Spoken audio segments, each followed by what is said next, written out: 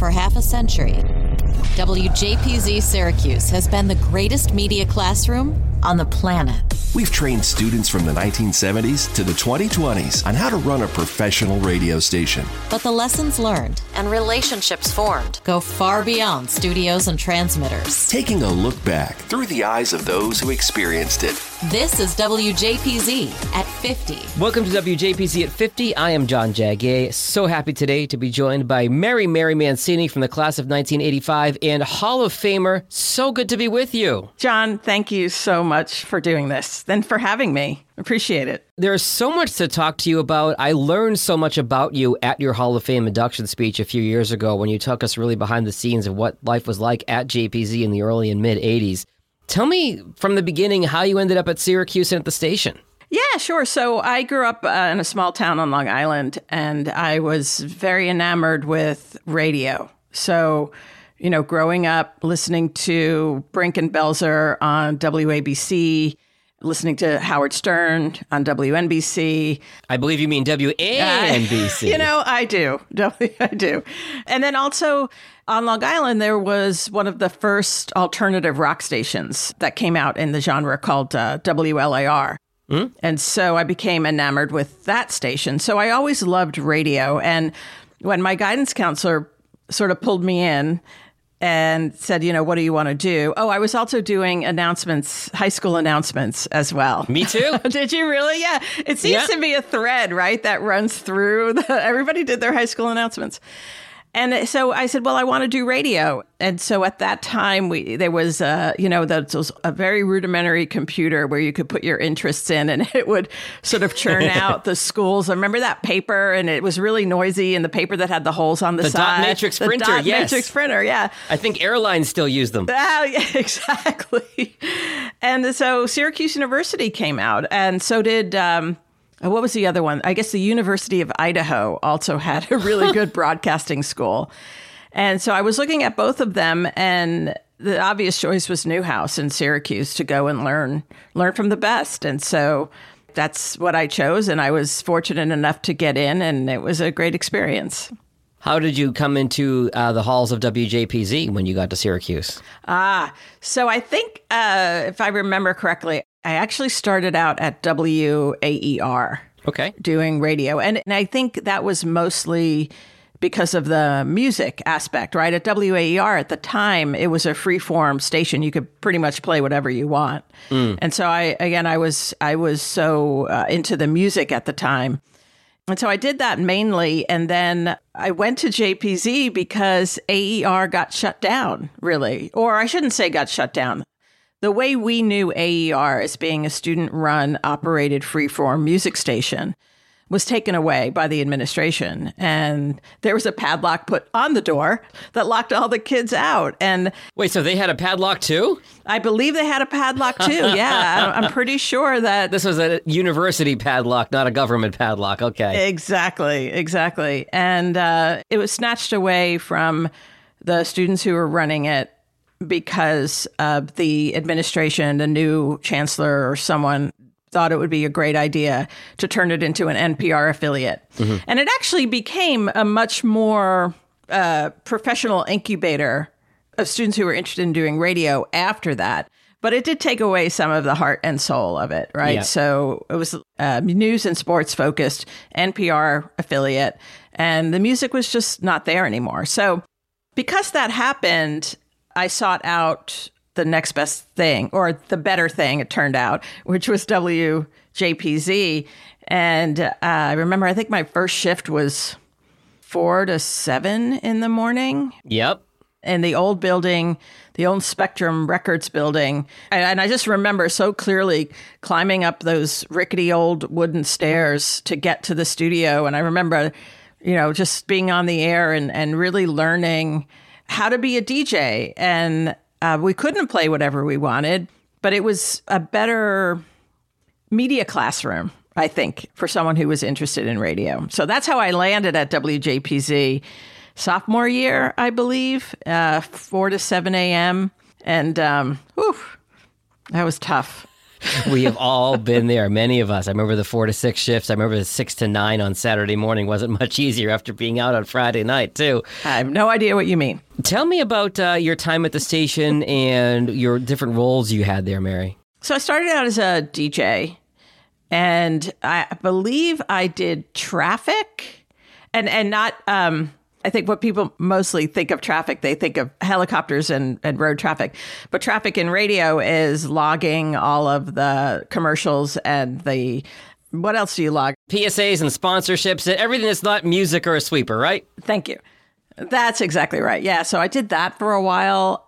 And then I worked my way up. I think I did some afternoon shows at some point, but then became part of the morning crew, the crazy morning crew, which was the highlight. I mean, that was so much fun. And I mean, if you like to laugh, I was just surrounded by a lot of really, really funny people and really creative, funny people. Who was in the show with you? Well, Tom Giaroso and Scott Sookman, they handled most of the production and the bits and stuff like that. Then there was the team of Dan Class and David Bosco, may he rest in peace. And they also were kind of a team that did their own bits. And I was on with them sometime. Happy Dave Dwyer, who's being inducted into the Hall of Fame.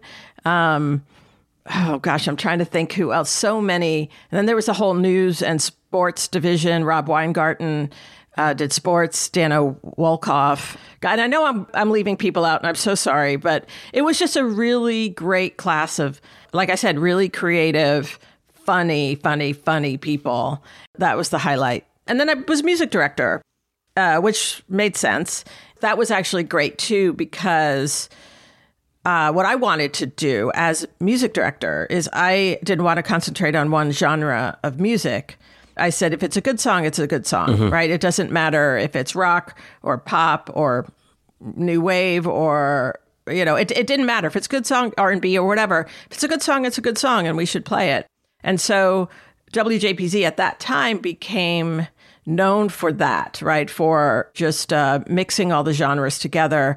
I mean, it's still a top 40 station, but you didn't have to be, it wasn't like strictly a rock station or strictly a pop station. Sure. And I was given the freedom and the latitude by, the program director, the general manager to do that. So that was a lot of fun. That was a great creative outlet for me as well. You were there. You are very famously, in the annals of WJPZ history, featured in the Daily Orange when the station flipped over to FM. Tell me about what went into that and how that happened. Oh, my parents were so proud to see my picture on the cover of the Daily Orange. There's a lot of things you could be in the Daily Orange for. This would have been a good reason, right? Oh, yeah. I think there's better people to tell that part of the story than me. I was really, really focused on the music part of it. What I knew is that there were people like Eric Fitch and Bob Flint and Chris Mossman and Mark Humble just doing all the work in the background to actually make that happen. And I think at the time, I was on the air, I was doing the music, and I'm not sure if I didn't appreciate what they were doing. I'm not sure if that was it, but it wasn't really on my radar. Okay. As much as it is now, and looking back on it and realizing how much work it was to put a radio station on the air, because they just did it, they just didn't make a big deal out of it. And so this is what they wanted to do. They're single-minded, professional people, and they just made it happen. But it was, I remember the feeling of just that first time we were on the air. And of course I cried because I'm a crier. And it just was such a great feeling of, relief and release, right? Like, we're going to flip the switch. Here it is. This has been months in the making, and now it's finally going to happen. And again, looking back on it, I think we were all working really hard in an entity that wasn't really making an impact, but we were still doing it anyway, right? Like, we weren't doing it because we wanted to be heard on the air. We were doing it because we wanted to learn how to do radio, and we wanted to be a part of that community, which was a fantastic community. We wanted to learn every aspect of how you outside of the classroom, like, put all what you learn in the classroom into practice. And so I think when we finally went on the air, and let me just speak for myself, the difference was, it was night and day, right? From where we were to finally being on a station where people could hear you. And not to mention, all those records you were picking out probably sounded so much better on FM, too. That's right. Well, that's right. And people heard them. And so what that translated for me as the music director was putting a song on and then going to Spectrum Records and seeing that a song that was being played, the sales for that song were now, exponentially higher. Wow. And so that was like, what? Wait, what? Right? Like, so now we're making an impact. And I think it was like that, not just in the music department, but it was like that across the board in all the different departments in news and sports. The Crazy Morning Crew was getting more phone calls. It was really eye-opening and gave us a sense, I think, of, well, again, let me speak for myself, but a sense of, wow, now we're doing something that's having an impact on the community at large. And it just became so much bigger than it was. And it was big back then. It was big before. So I think that's really telling what you're saying about how, on the AM dial, it was more about getting the experience, learning how to run a radio station, but then it's almost like the cherry on top of the sundae. Now you're on FM, you're getting that same experience, but now you're actually seeing, hey, we've all had that. There's people listening to me. They heard what I said on the radio, or they heard the song that I picked out to play on the radio, or they listened to the morning show. Like, there's such an amazing feeling to that. And I think that translates across all 50 years of the station that we're covering here. I think that's right. I think it's 100% right. There was that. Then there was also the, oh, crap. Someone just heard what I said. Yes, I was definitely guilty of that when I was there. It's WJPZ at 50. Hey, it's Jag. You're probably listening to this episode of the podcast because you know the person I'm interviewing. But one of the true joys of this project has been learning the stories of everyone in the WJPZ family. When you're done with this podcast, I'd encourage you to check out an episode with someone you don't know. You never know what you might have in common with your other WJPZ relatives. Looking back at half a century of broadcast excellence. This is WJPZ at 50. Talk to me about your career after Syracuse, Mary. So you were done at Syracuse in 85, and where did you go from there? And tell me about the incredible journey that you've had thus far. Yeah, it's been kind of twisty-turny, but I moved to New York and Rocco Macri. So again, there's just an incredible community there. Yeah. Of people that support each other. It's an alumni network like none other.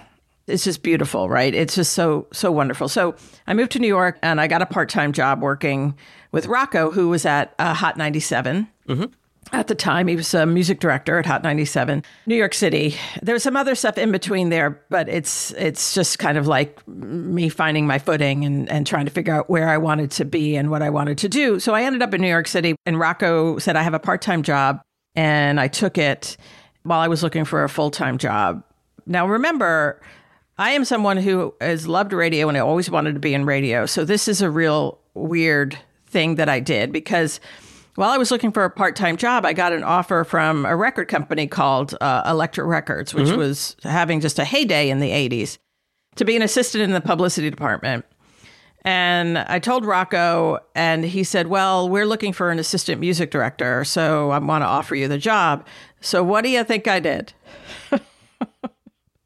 Well, I went with the record company. Wow, okay. Which was I look back on it now, and it's just weird to me. Like, I think my decision making was it's expensive to live in New York, and the record company job paid just a little bit more. Okay. And so that informed my decision back then. So thank you, Rocco, for that. I often, as a thought exercise, like to think, well, what if I had done the other thing? What would have, yeah, right? It's just weird.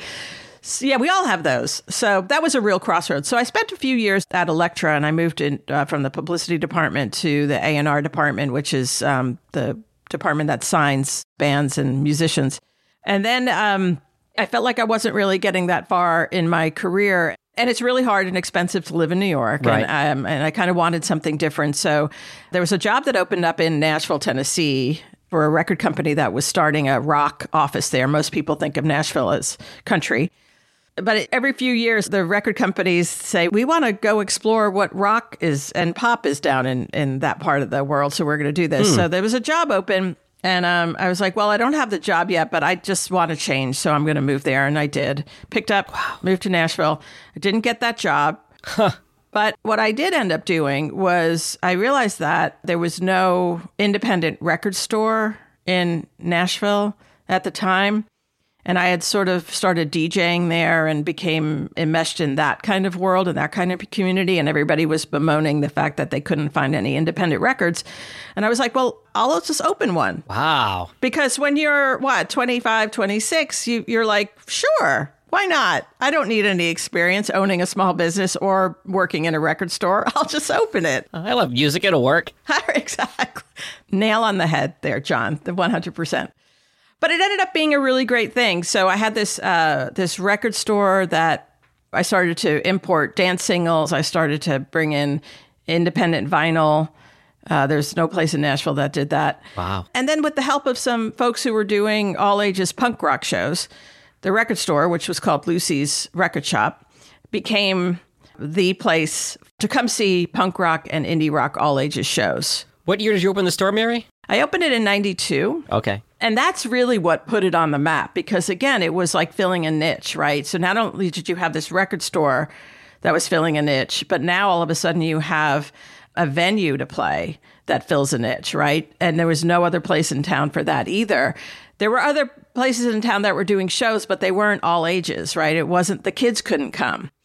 And that was a huge piece of it that really made it into what it was. And so for about 5 years, Lucy's became, the place to play in Nashville. And that was during the time of like Riot Girl and grunge and pop punk and just the DIY movement, really the do-it-yourself punk ethos, which was I could pick up a guitar on Wednesday and form a band in a week, learn a couple of songs, and go play a show at Lucy's. That's awesome. Like you didn't really need that much experience to get that show.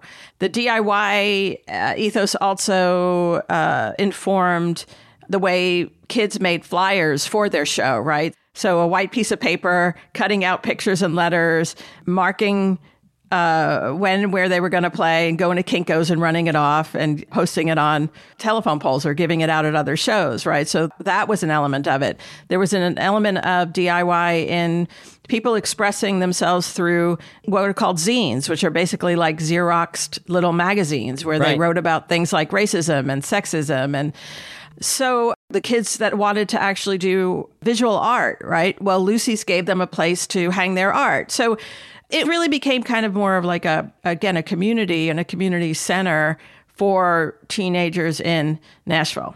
So I did that for about 6 years. It was great. And then it was just not great anymore. Mm-hmm. It was a lot of work. I had another crossroads at that point, right? I could either get another business loan and move the store to a place where there was more foot traffic and, just make it into more of an actual thing. Because it was in this really weird section of town, out of the way section of town, or not, or I could just sell it. And so I decided to sell it instead. Then I was like, well, now I just want a nice, quiet job somewhere. So I ended up for the next 10 years working in technology. I got a job as the office manager for an internet service provider. And then over the next 10 years, just sort of learned everything there was to learn about web development, internet service. And I did all kinds of jobs at a couple of different companies, everything from office manager, working in the financial department, tech support, customer service, a little bit of web development, learning how to use content management systems, email marketing. And so I did that for about 10 years. And then, I don't know, politics came into it somehow. But the way that is relevant to my time and my love of radio is... So I'm working at this internet service provider, and my office is a small company. So my office is basically in the conference room, which is where the front door was, right? So everybody had to go in and out of my office when they came in or left. And one friend of mine who worked there, his name was Freddie O'Connell, and this was during the Bush era, the second Bush era. Mm-hmm. He would come and on his way out, and we would just sit and talk politics and, local, national state politics and bemoan the state of the country and the war and just really have this conversation. And I said, this would make a really good radio show. Huh. And the only available station at the time was a college station called WRVU at Vanderbilt University. It was very much like WAER back in the day. It was freeform, student-run, student-operated freeform music station. But, radio has to have an element of public affairs. So I went to them and I said, I have this idea for a show. The 2004 election was coming up. And I said, this show is basically going to be a show that tries to get people active in the political process, right? That's the idea for the show. We want more people voting. We want more people knowing about local politics, state politics, what's going on at the federal level. So can we have an hour? Well, I don't think I asked that. I said, can I do the show? And they said, sure, you guys can have an hour on Monday mornings at 6 a.m. Oof. So, exactly. Good thing you had all that experience getting up and being part of the crazy morning crew. Well, it's a good thing I had that experience of doing what you need to do. This is what JPZ taught me, doing what you need to do to get on the air, right? Because the first shift I was assigned at JPZ was 4 a.m. It was like, well, I want to be on the radio, so this is what I'm going to do. So it was second nature, right? It was like, okay, we'll do it from 6 to 7. So we did that, and the show actually became really popular. So they moved us to, I think we ended up Thursday mornings drive time. Wow, okay. I like to say drive time. Thursday mornings from 7 to 9. Prime drive time. Absolutely, yes. Exactly. And it was just a wonderful experience because Freddie O'Connell, who is now a councilman, he's running for mayor of Nashville. He and I would do exactly what we set out to do. So we talked a lot about politics and activism, but we also interviewed so many people that were either running for office on every level or were in office. We talked to activists, people that were on the ground trying to organize and make things better. And it just became a beloved show. So I'm working in technology, but doing that on the side. And that really raised my profile in the city as someone who was involved in this kind of work. And from there, I was invited to be on another public affairs show called Teddy Bart's Roundtable, where they had, the two hosts, and then they had two people from the left and two people from the right. And we would have these just really great conversations. And that was a daily show. So I became sort of a rotating cast member on that show. I was invited to be on the board of an organization called Tennessee Citizen Action. So it really did, again, raise my profile in the city and in the community. And this was a time when people on the left and the right could actually have a civil conversation. Oh, those were the days. I mean, it was so different back then. It really was. That's a whole nother podcast. We'll record that one later. Right, exactly. So from there, thanks to that radio show, I was invited to be on the board of this organization, Tennessee Citizen Action. And at some point, 3 or 4 years in, the executive director of that organization left. And I was offered from the other board members to take over that job. And so I transferred from being on the board to being the executive director of Tennessee Citizen Action. And what my job was to help people organize themselves. So I traveled around the state most of the time, teaching people how to become activists and advocates on their own behalf. And then I also lobbied at the state legislature for things like expanded voting rights, expanded health care.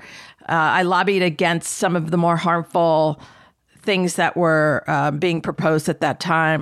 I might be getting my timeline mixed up, but the anti-gay marriage legislation and all that kind of negative stuff that Tennessee is famous for doing and keeps getting worse.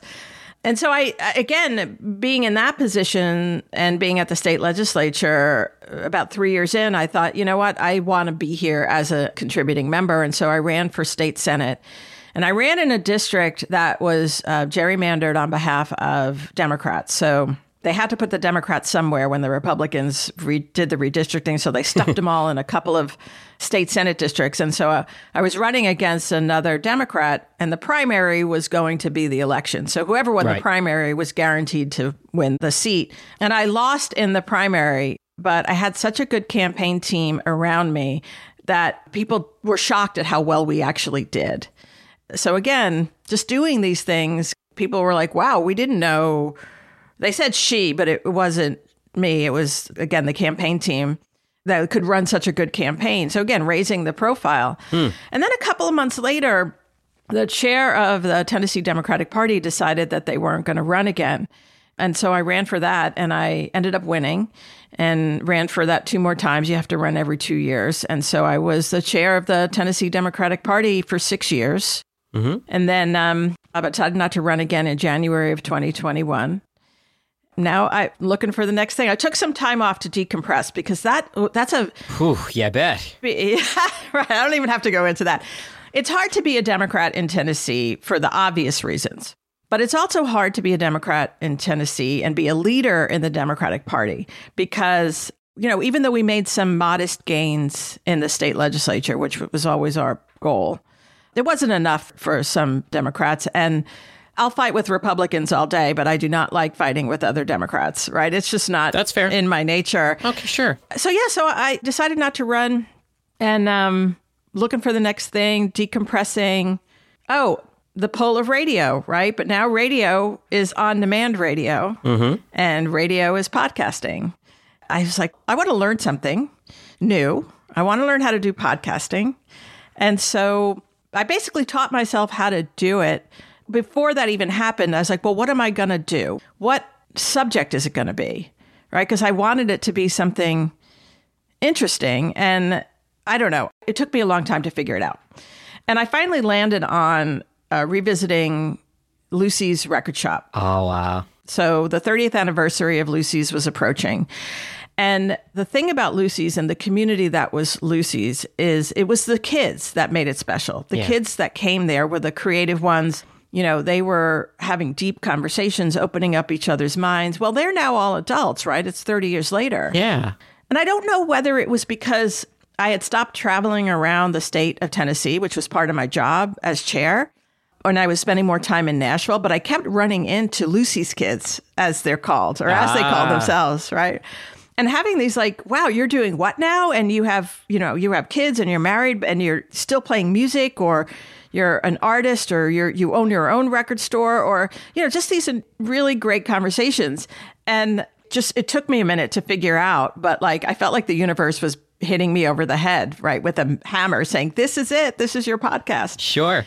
And that's what it became. So in the process of telling the stories of all the kids that were part of this Lucy's community, I taught myself how to, you know, write, edit, book guests again, you know, all that kind of stuff. And think about doing season 2 next year. And so I'm kind of trying to figure out what that might look like. The way it is now, it is very niche. And I think it could be expanded into something. But I love doing it. It gets me back to my radio roots without having to send out air check tapes or anything like that. And it's fun to do. And it's fun having these conversations. As you know, telling people stories is a great, I feel like I've been given a gift, right? To be able to tell these stories. It's fun. It's really funny, the parallels here between your podcast and this podcast, because the reason that we've had success with this podcast is the fond memories and emotional connections that we all have to WJPZ and to the Alumni Association. And what you're describing is the exact same thing with Lucy's Record Store, where it's just they have these fond memories and kind of catching up and where are they now and all that kind of stuff. And you're a pro podcaster, because one of my questions is always, you know, how has what you learned at JPZ, you know, helped you throughout your career? You've perfectly and expertly, Mary, just weaved that all the way through. So I don't have to ask the question because you've already answered it. Awesome. So we're done. We're not quite done yet. All right. No, but let me just say one thing. You're 100% right. And that's why I and so many others are so grateful that you are taking the time to do this podcast, because every year we get together for the Alumni Association banquet and we retell these stories and we laugh and we just love to reconnect. And for you to be able and willing to put that down now in something that will last forever, is just incredibly meaningful. So thank you, thank you, thank you. I really appreciate you saying that. You talk about this bond that we have through this JPZ Alumni Association. I have a Mary Mancini story, and you probably know which one I'm going to tell. No idea. Jack Daniels. Oh! So this speaks to the power of the Alumni Association and just what an amazing, wonderful person Mary Mancini is. So I didn't know Mary that well at the time. I think shared a cab with her to the airport in Syracuse once, and we had a perfectly lovely conversation.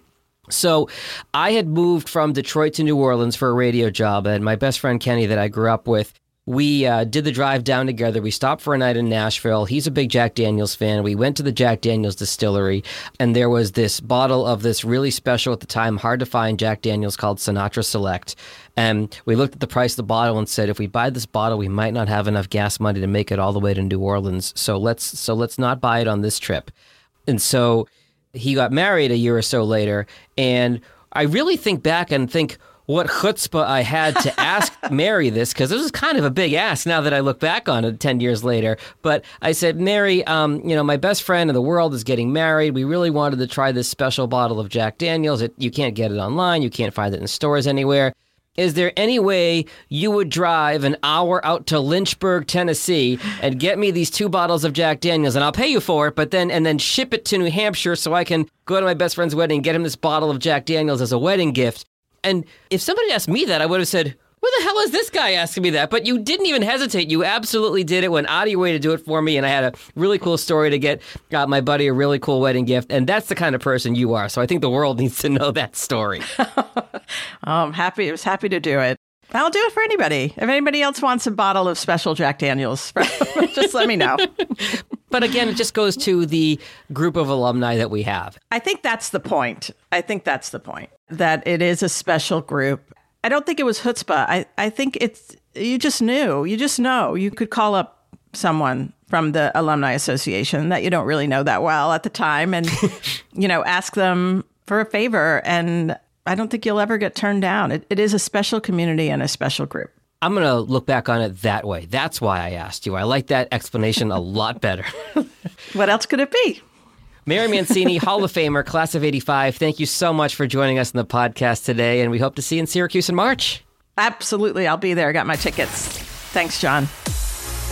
The WJPZ at 50 podcast is created entirely by the staff and alumni of the world's greatest media classroom. It's hosted by John Jag Gay, class of 2002. Editing help from James Bames Grundy III, class of 2020. Imaging by Maureen Cooper, class of 1999. And Ed Lacombe, class of 1985. Podcast artwork by Marty Dundix, class of 2001. Follow WJPZ at 50 on Apple Podcasts, Spotify, YouTube, or wherever you're listening right now.